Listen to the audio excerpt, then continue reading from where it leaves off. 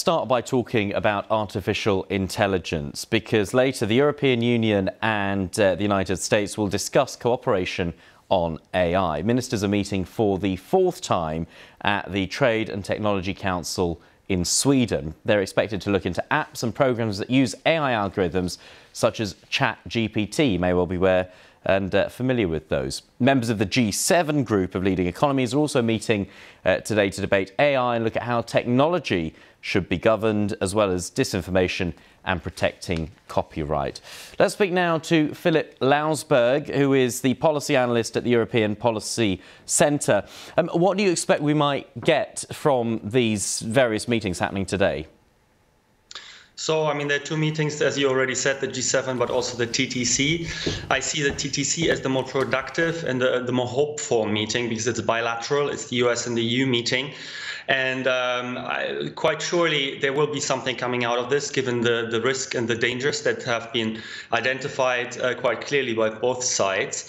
So what we could expect in that in that format is probably some kind of agreement on how what the risks are, first of all, to define the risks, the metrics of measuring the risks of AI and risk management methods, but also the start of developing common standards, to take steps together with stakeholders who will be present at the TTC, who really will give the insights that are necessary to arrive at common standards.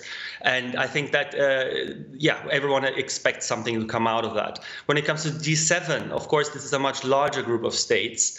I think the most we can expect is some sort of agreement and, voicing of intent on tackling these issues, and maybe some common definitions that everyone can align to at what AI means and what are the risks.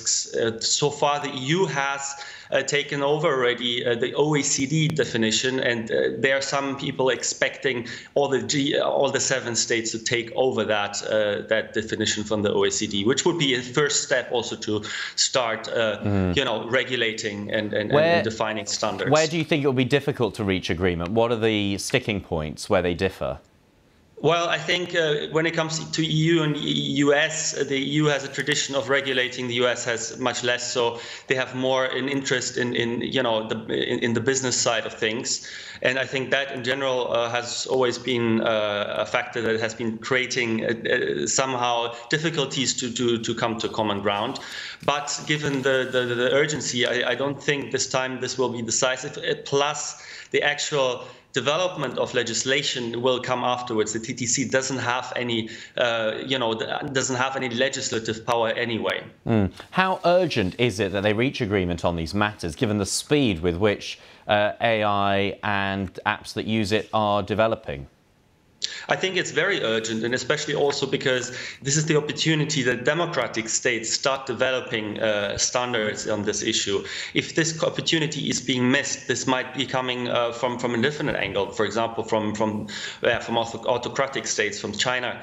I think time is running out, and we've seen with the EU legislation that has already put something in place that is, it still needs to go through Parliament, but it's going way too slowly to actually react to things like ChatGPT.